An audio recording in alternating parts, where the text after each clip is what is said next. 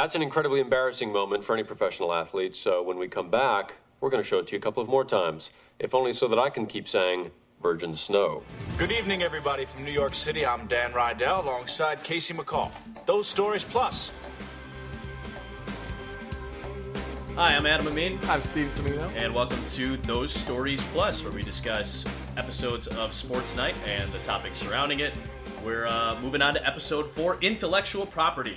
One of the highlights of season 1, I think. It's one that kind of I forgot about until rewatching how good it was. It's very, very funny. It's very, very Sorkin. It's extremely quick, this one. There's a ton of scene changes, a ton of back and forth. It's very, very Sorkin. It originally aired on October 13th, 1998. Again, written by Aaron Sorkin and directed by Tommy Schlamme. Our synopsis. Casey is jealous of Dana's relationship with Gordon. Dan is reprimanded for singing Happy Birthday to Casey on the air because the network was forced to pay royalties to the song's copyright holder and wants everybody on the team to choose a public domain song for him to sing on their birthdays. It is, as you said, very fast-paced, very much the rapid fire that you get to experience from Aaron Sorkin. Now, it's in its raw stages, but the rapid fire is very much there. Absolutely.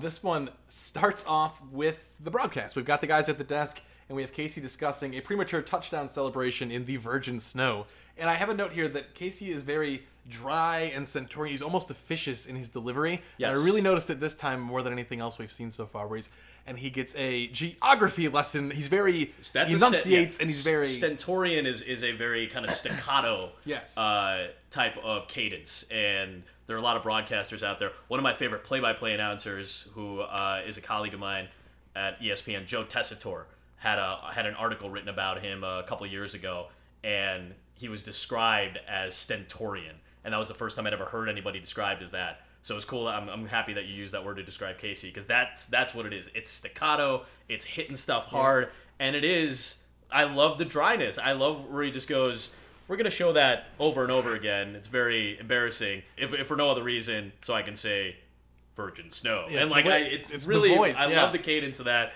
And Virgin Snow is something I hope to use as often as humanly possible as the season goes on. We get a little bit of kind of behind the scenes as things are going on. There's the little extra going on with the Bucks game, so they got to stretch it for 15 seconds, and it's just cool to see things going as they are. It's a smooth rolling machine, even though it's not as smooth as it could be necessarily. I just real quick, I did want to go back on what you just mentioned about the behind the scenes stuff. Accurate. Again, the accuracy is there, and I know there have been disputing reports about how accurate this really is. Whether it's Dan Patrick saying it wasn't exactly like how we would do it. I did want to say that stuff like that, the little nuanced stuff, hey, we're 15 seconds short, you need to fill, or you need stuff, or talk slower because we need to fill this time. All of that stuff, very accurate. And then we get to the tick and or flinch. Casey says there's a fly in the studio the size of a bald eagle, but no one seems to be able to see it. He just keeps darting his eyes around and ducking, which is going to be a thread throughout this episode that is exquisite, I think.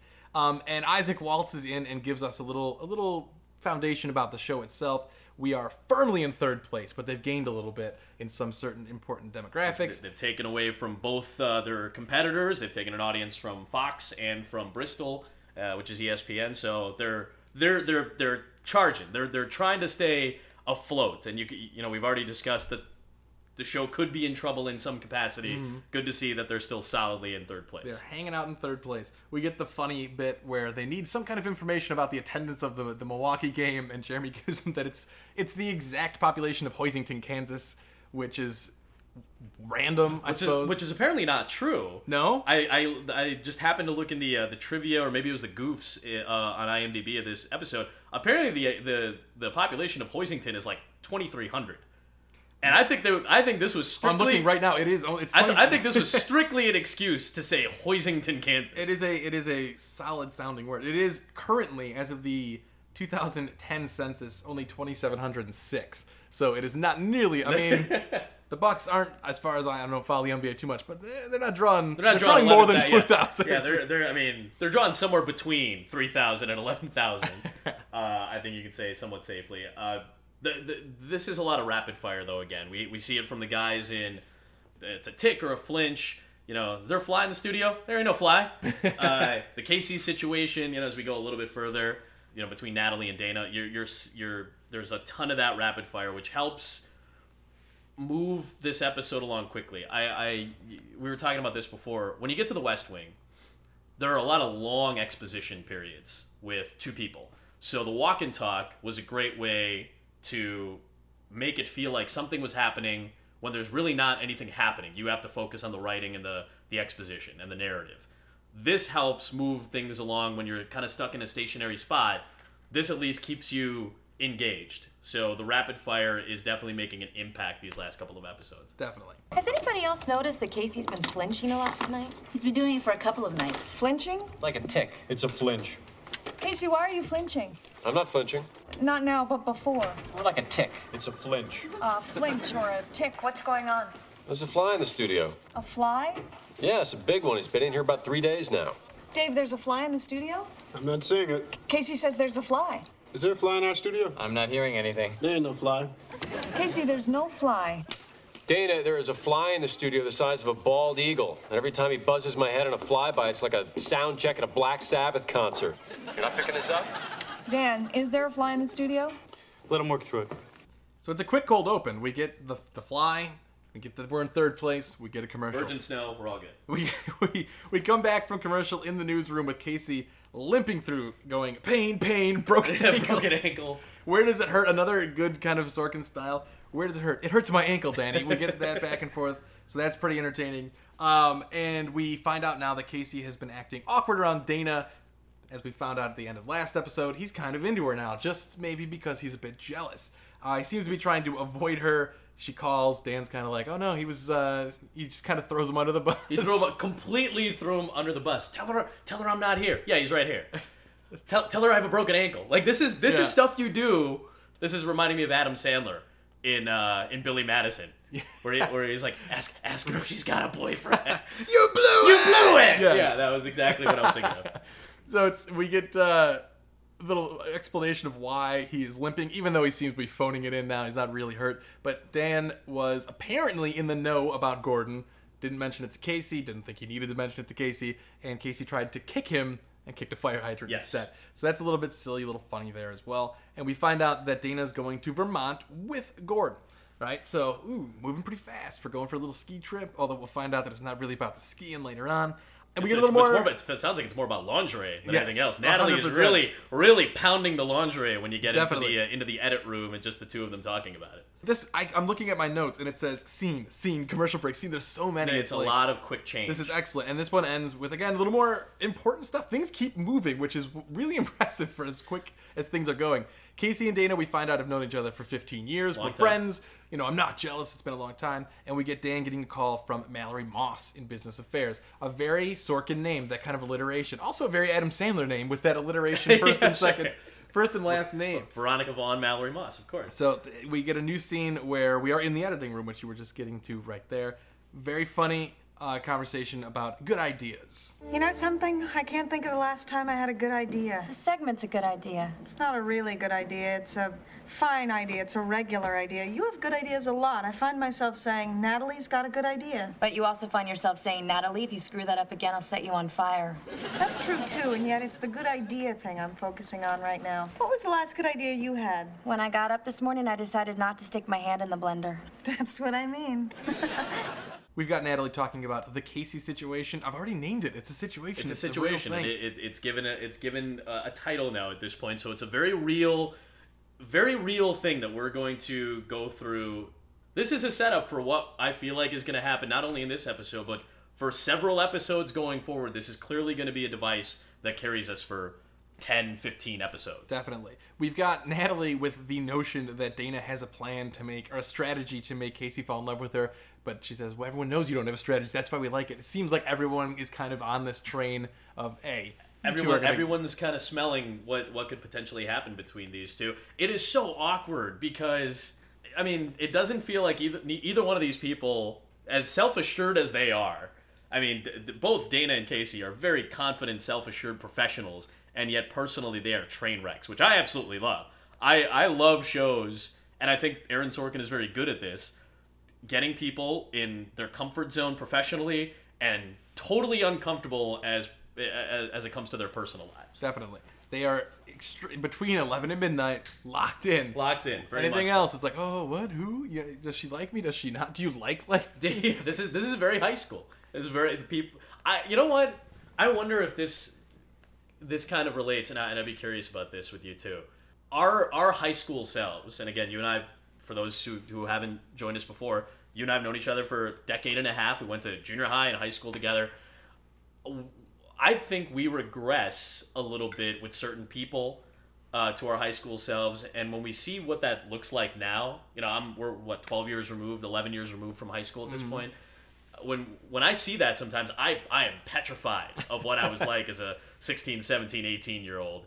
And the reason I'm so happy that we stayed friends is because we've grown into adults. Yes. And I don't regress with you like I do with some other people, which I have no problem with. But the fear of high school, what you were like in high school, is kind of like what we're seeing manifested these two people when it comes to their relationship. I think that's what makes it so charming.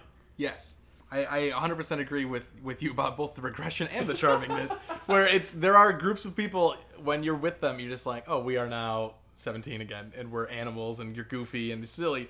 And these two who have known each other 15 years fall into that, it seems like, from time to time. I fall into that all the time with certain people that I'm always hanging around with. So it's very realistic. It's very much what happens with people when they're together for a long time or when they know each other for a long time. That scene comes to a close with another solid Natalie little one-liner. You've got Casey right where you want him. You got him right where you want Which is great because apparently Dana doesn't want him anywhere. We have another new scene and a very funny one where Dan goes up to see Mallory Moss, who just started this week. The office is a mess. Look, I don't have a whole lot of time, Listen, I think it's sweet that you and your partner sing to each other on television. Others may think it's vaguely gay, but I disagree. I'm so pumped. Yeardley Smith, a great character actor on screen, but best known as the voice of Lisa Simpson among many other people in the Simpsons universe. Oh no, it's a package from Ralph. Oh, a Malibu Stacy convertible. Look in the trunk. He must mean trunk. And if you didn't know that was Lisa Simpson talking, you might not think about it. But as soon as you say, that's Lisa Simpson, close your eyes. Josh Charles is talking to Lisa Simpson now. It is so funny to see her because her natural voice seems to be Lisa Simpson's voice, Simpson, yeah. Which is just it's so bizarre that this woman walks around sounding like Lisa Simpson all the time. And from everything I've seen of her, she seems to be very friendly, very nice. I actually caught her confession on TMZ not too long ago. Someone was talking to her. Not that I watch it frequently, but it's I'm happy TV. to flip it on, sure. So it was just, she seemed very friendly, and I think she appreciated being recognized. But someone was probably like, Lisa Simpson? What's going on? Like, who? I hear a voice. What were they doing to her on TMZ? Were they asking her to did they relate it by saying it's Lisa Simpson? A lot of it, yes. And a lot of it just boiled down to whether or not her name is pronounced Yeardley or Yardley. Is it, am I getting it wrong? I think it's Yeardley. Okay. Yes. It might be Yardley. Now I feel bad. I think now her full name is like Martha Maria Yeardley Smith.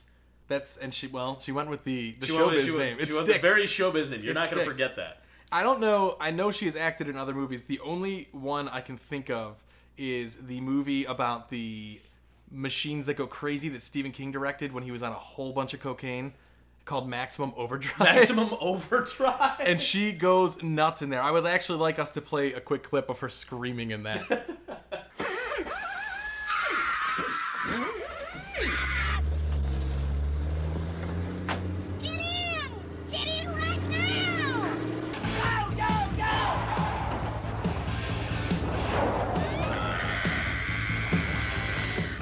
So yeah, Stephen King wrote and directed Maximum Overdrive. It's ridiculous. And he claims, or the infamous story though, is that he was on a lot of drugs while this was being made. And it's known, it's knowledgeable, it's a known fact that Stephen King had a pretty severe substance problem for a while, but she is just over the top and I love it. This is a really nice B plot. I think it's a really nice B story to tag this episode. It's funny, it plays throughout, and it's just, it's something that is a problem that you would never think of. Like, oh yeah, for a long time you weren't allowed to sing. That was an educational moment. I didn't know that necessarily. I didn't know that you couldn't sing "Happy Birthday" in the public domain on TV. It's just another quick, funny scene. It serves a purpose because it's going to be a thread going through, and it really gives us a good look at Dan kind of trying to stand up to the man, even though it's the silliest, weirdest, oddest thing to have to stand up for. It's against the law to sing happy birthday on television. That doesn't sound quite right to me. It is.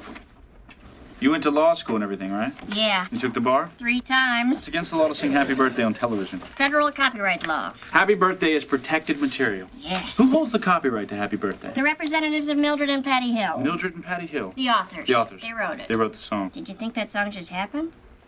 Well, yeah. It didn't. We get another scene change here where we've got Casey and Jeremy having a conversation. Casey is trying desperately to convince Jeremy that there is a fly, and he's really intimidating / probably creeping out Jeremy to the point where he says, "You're making me believe it's there, okay." Maybe he only makes itself visible to you like the rabbit in Harvey, which was going to come back to. It's just a silly, quick scene where we get more of Casey kind of wigging out about this whole Dana Gordon situation. Jeremy says, "Oh, as far as I understand, this weekend's almost entirely about sex," which freaks Casey out even more. It's just another quick one that is very purposeful for the plot, very funny. I'm glad you used that word, purposeful, because some people might be watching this and just thinking, why are they pounding this fly so much? Like, why is the fly, this fly, the main plot point right now? And it will play a major, major, major role once we get to the end of the episode, which I wasn't expecting.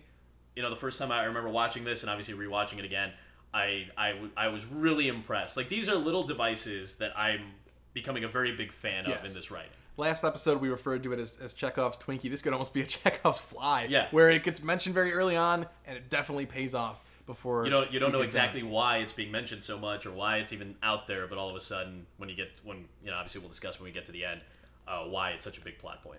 We come back to a rundown meeting in the conference center. They're tossing a baseball around, very sportsy. Something about the baseball, and just more so in Dan and Casey's office. In that one back corner, there's just a smorgasbord of sporting equipment for seemingly no reason. How much batting practice are you taking to the office just out of curiosity? There's 32 hockey sticks, a half a dozen baseball bats. There's all sorts of weird miscellaneous. I would think that a lot of that might be just autographed paraphernalia or something like that, or whatever. But I mean, you're looking at a significant amount of stuff that you have no.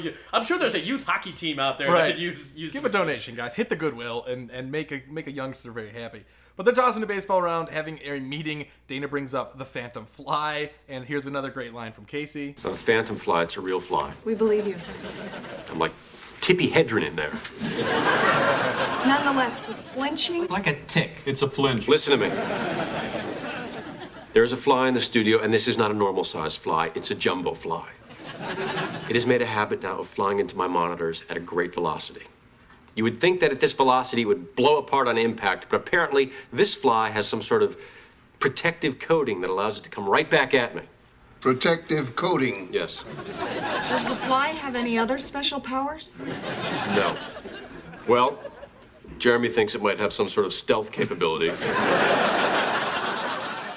And you had mentioned early on that this was your eye-opening experience about Tippi Hedren. I was like, who's Tippi Hedren? And then I realized why it was such a funny reference, because again, as I know we mentioned in episode 1, it's just a reference to The Birds, Alfred Hitchcock movie, and I was just really taken aback by a reference like that. That's one of the several references that pop up in an episode like this where you just go, huh. And I love what you said in episode 1 too. Everybody just kind of goes along with it. I may not know exactly who Tippi Hedren is, but everybody else is going along with it, and you know that these are, somewhat intelligent people who have a wide pop culture range. On the subject of Tippi Hedren, if you've never seen, it's called The Girl. It was in an HBO production about the making of The Birds. Hitchcock tormented her with that movie and freaked her out. And he was notorious for doing this with a lot of his leading ladies, but it just shows how kind of psychologically damaged she was because of these birds. Of this movie, yeah. So if you took The Fly and made Casey as damaged, imagine the pain that he's going through on the inside because of this fly. It's a nice parallel right there. Yes, sure. So the meeting ends, and we've got Dan focusing on the happy birthday songs. He goes up to Isaac and asks him, what would you like him to sing for his birthday? I noticed you got a birthday coming up. For you, I've boiled it down to 2 choices. Libiamo by Giuseppe Verdi, or Yo Ho Ho and a Bottle of Rum. Are you on any medication right now? I'm gonna go with the Verdi. Just another silly one. Funny that thread's gonna play its way through. We have a scene change, and we are back to good ideas. So good ideas on the grand scale of human experience. It keeps it going, and we then have a scene change. That's really all it is. Like you said, this is such a quick moving episode, and I think it really feels like Aaron Sorkin wants to get us to the eventual climax of this episode, because it's a long scene at the end. Like, you're getting through a lot within 15 minutes, maybe not, probably a little less than that, probably about 12 minutes. Mm-hmm. You're getting through a lot of plot movement in 10 to 12 minutes. Oh, yeah. And all of a sudden we've got 10 strong, 5 to 10 strong minutes of the climax of this episode. That third act is huge, Yeah. and it's just that one scene, and it's a long back and forth, and it's a solid ending. It's a very stage friendly Yes. act. This is you can tell Aaron Sorkin's playwriting chops are very much on display here, because it's a longer act, it's a longer scene, 2 actors, your focus is on them, it's a lot of back and forth, there's rhythm and timing and blocking that needs to be all in place here, so you really get that the playwriting aspect of this act. In terms of screenwriting too here, I think this episode does a good job of showing how much is happening at once, because there's so many scene changes. Yeah. There's multiple characters in multiple places doing stuff. They're all working while this is happening. Like, even when earlier Natalie and Dana were talking, they're working on an edit. They're going through something. Even now they're still editing. Like, they're doing things while this is happening. So it shows how much is happening all at once. It shows that everyone's kind of their piece in the machine, and it really moves the plot forward as well, which is it's a great episode for that. It just keeps changing scenes and changing pace, but you're following along, and it helps all the way through. So we get to that last scene. We are on the air. We've got Casey speaking his multiple languages already. This will come up again later on, but he says triple-double in 3 different languages. Which I was impressed by. Yes. It's what the Germans call a Dreifach Verdoppeln. In Japanese, it's Toripulu Daburu, and it's Rawa Ingwa U, for those of you who speak the ancient language of Akkadian. The ancient language of Akkadian? That was me. Jeremy is such a dork. It makes me love him so much right there. So we get a conversation about birthdays where Dan is going to sing "Oh Dem Golden Slippers" to Dana, Oh, Dem Golden which is good. And then we get a little conversation about, what you got me for my birthday? Box of Malamars. It's a good box of Malamars. It wasn't a $2,500 box of Malamars. And this is a great quote here that I had written down as well. I love Malamars, but these weren't $2,500 Malamars. They were good Malamars. They were fine Malamars. All I'm saying is you could have had the 4 remaining Spice Girls serve them to me in hot pants. I still say I got gypped.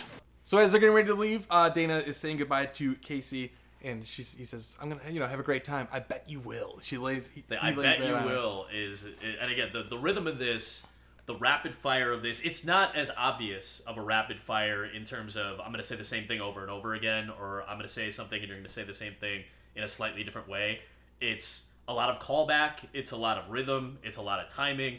This was really, really well done by both actors, Peter Krause and Felicity Huffman. I was really immersed in this scene. It's hard not to get caught up in this scene. Definitely. And it's an argument. Both sides are pretty impassioned, but it's still a funny argument, even though it comes to a really big boiling point at the end. We've got kind of, apparently, Casey's stalking Dana for a little bit. He peeked at her calendar. He knows what's going on. One of my favorite, again, English teacher nerd jokes, the dangling modifier line.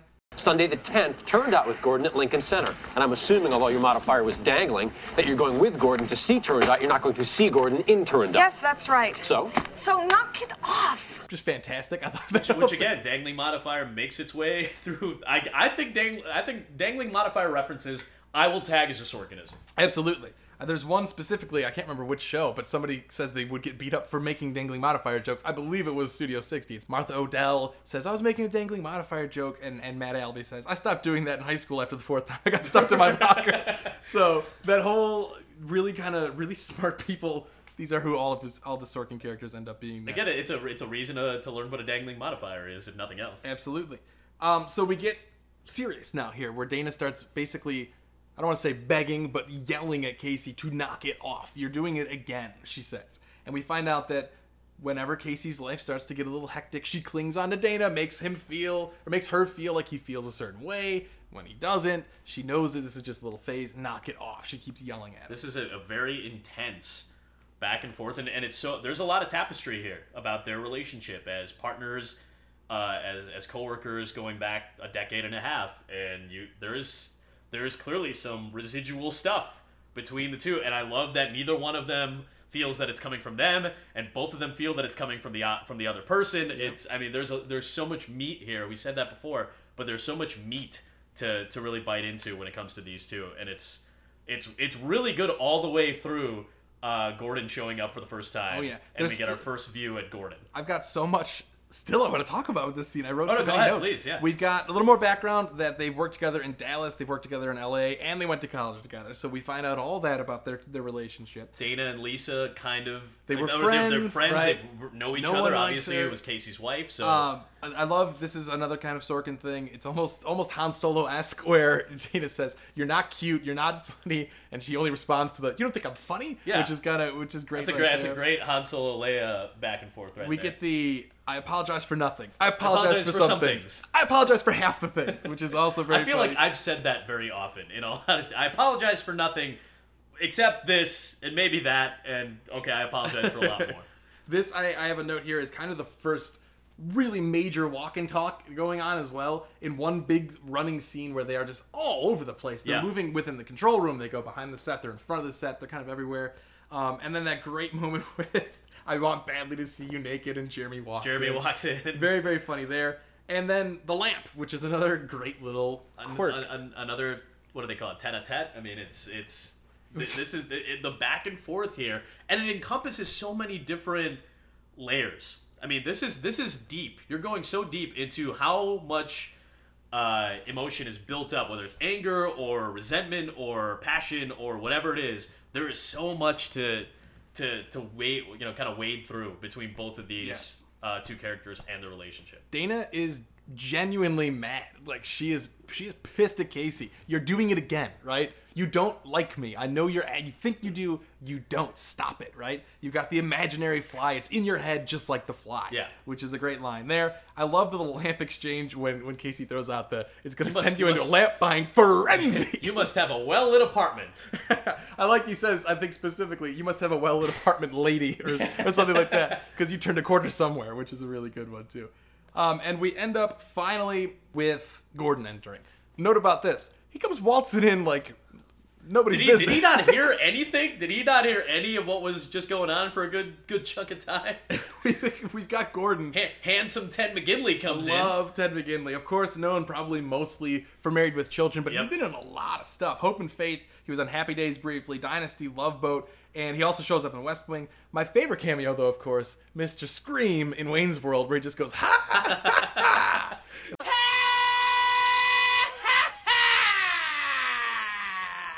They think he's Handsome Dan, but he's not. Harry Shearer's Handsome Dan. That's another right. Simpsons voice right there. But he's just kind of everywhere. He's handsome. He is charming. He seems like a super nice guy. He seems like a really nice guy. And you know what's funny? I've been in situations with ex-girlfriends, things like that, women I've been involved with, and I meet their new significant others. I think I have a good relationship with most people. I'd like to consider myself relatively affable.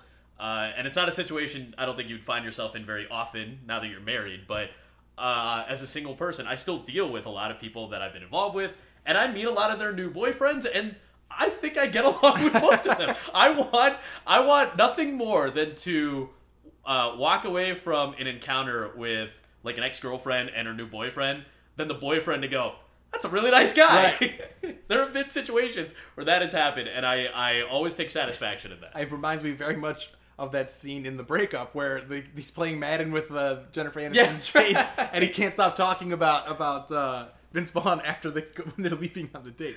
Yeah, absolutely. You want to be like, that guy's super cool. What's going on here? Man, Casey, what a nice guy. Hey, I checked out The Wire for you. You're gonna get some fresh powder at Sugar Bush. Like suddenly like a switch has been flipped. The switch gets flipped. It is so funny when handsome Ted McGinley walks in. And like you said it, he's like Dana kisses him. He goes, "Wow, that was worth the wait." Like he's like, that's a charming thing to say. Like, Casey, big fan. Like he's big just fan of yours. He nice. seems like a really nice guy. I did write the note, and I mentioned it a second ago. How did he get in there? Like, he comes walking in, like, Where did backstage. he come from? And did he not hear anything? Was he so maybe he's so nice because he's just oblivious of everything that's going on. It's 12:30 in the morning. they work in Rockefeller Center, which I'm sure is security. Sure, security at that point of the night. And he comes waltzing in. Not just that, but he opens the door and just goes, Hey, Dana! Hey, Dana! He was gonna walk around the entire studio and the office. Did he just come from the sound? Is it soundproof everywhere? Who knows? Outside the studio, because it is hard to figure out exactly what he was listening to beforehand. Did he just take off his modern 98 equivalent of Beats headphones right when he walked in? Those weird wrap around the back of the head headphones. The Bose headphones that cancel the noise. Oh, so Cordial Casey, he leaves. Gordon's gonna start walking away. Oh, Dana needs to get her bags, so she starts to walk across the studio, the sound stage itself, and sure enough, buzzed by the fly. There's the fly. So she just finished yelling at Casey about how it's in your head, just like the fly. Then we get the buzz. She says, "Son of a gun," and that's the ending of the episode. The fly is an excellent little metaphor. It's a little symbolic, right? very symbolic here. So it's not just in his head, right? Maybe he really does harbor these feelings. Dana's going to start maybe thinking about that a little bit more. The interesting little fact here, it's on the DVDs, a deleted scene. They had rigged up this whole weird, complicated camera mount. Have you seen this? I haven't actually. We'll watch it in a second. And we'll see if we can find a YouTube clip to throw on our show notes or something so that people can see it too. They rigged up this weird camera thing to do a POV shot of the fly coming at Dana's head. It is the weirdest looking shot. Really? It's very strange, and they cut it obviously because it's bonkers. It's just crazy looking. But it's just this kind of zoom in, zoom out of Felicity Huffman waving her hands. It's the strangest thing, and it's probably a really good thing that they cut it. And also, and I think Tommy Shalami is the one who mentions it on the commentary of this deleted scene too, they took it out because it also leaves that thread. Is she now imagining the fly? Is the fly real? Sure. So it gives that kind of extra layer too, which I think is interesting. But yeah, well, we'll show that clip in a second. It's just such a weird, totally out of place for the episode. And as, you know, as a fan of that kind of ambiguity, like, oh, is she now kind of thinking maybe she likes Casey, or is there really a fly that is just in it? You know, again, I haven't really seen this, and just the way that you're describing it to me, I'm glad, just on my own accord, I think I'm glad that it was left out, because I do like the vagueness at the end, because as soon as, even like you can even see Dana questioning it when the fly, you know, she whacks at it or whatever and it flies away, just goes, son of a gun, and like she's even starting to question things. This whole argument that they've put so much time and passion and emotion into, all of a sudden, like, she's questioning it. She was so sure of herself, and all of a sudden that's kind of taken away. Some of that is taken away, and that's what I thought those are a great way to finish the episode. Definitely. So, I mean, one of the highlights of I think if I were to rank, and I feel bad saying this now because I was so excited about The Hungry and the Hunted, I think I would put this so far at my favorite episode that we've watched thus far. I don't want to put it as my favorite episode fully. I still like Hungry and the Hunted as a full episode. I still like that monologue very much, but this is my favorite scene between two actors so far, because we've had two great monologues in both episode 2 with the apology and episode 3 with The Hungry and the Hunted with Dan and then Jeremy. But this is the best scene, I think, of the show that involves multiple actors. I really do. Definitely. I think it's really well written. The pacing is great. The pacing in this episode, you mentioned it several times. This is the best paced episode by far that we've had in the first 4. I feel like most of the episodes coming are going to model themselves after this one a little bit. They're much quicker. There's a lot of scene changes. It's not necessarily different plot points, but it's more spread out. Yeah. Instead of just like, we're going to have a scene that, you know, if I'm looking back at my notes here from some of the earlier episodes, you've got maybe 3 big scenes. He's going to start chopping those up a little bit. We're going to have a bunch of tiny ones that serve the same purpose, and it's a refreshing change of pace, which I like. So that was episode 4 of Those Stories Plus. We're adding this addendum at the end of the show because since the time we recorded it up until now, we are now available on iTunes. You can actually subscribe to Those Stories Plus. So search for Those Stories Plus on iTunes or your podcast app, and you'll be able to click the button and download our podcast and subscribe to it. So we're very excited about that. We're going to be back next week with episode 5, Mary Pat Shelby, and we will continue to discuss these episodes, and we'll start bringing on guests in the next couple of shows. So we're really excited to start that up and enjoy recording Those Stories Plus and sharing it with you as we go forward. Again, you can follow us on Twitter at Those Stories Pod. You can follow Adam at Adam Amin. You can follow Steve at SJCIM. And of course, you can leave comments or any notes for us on our website, thosestoriespod.weebly.com. Thanks for listening, and we'll talk to you next week.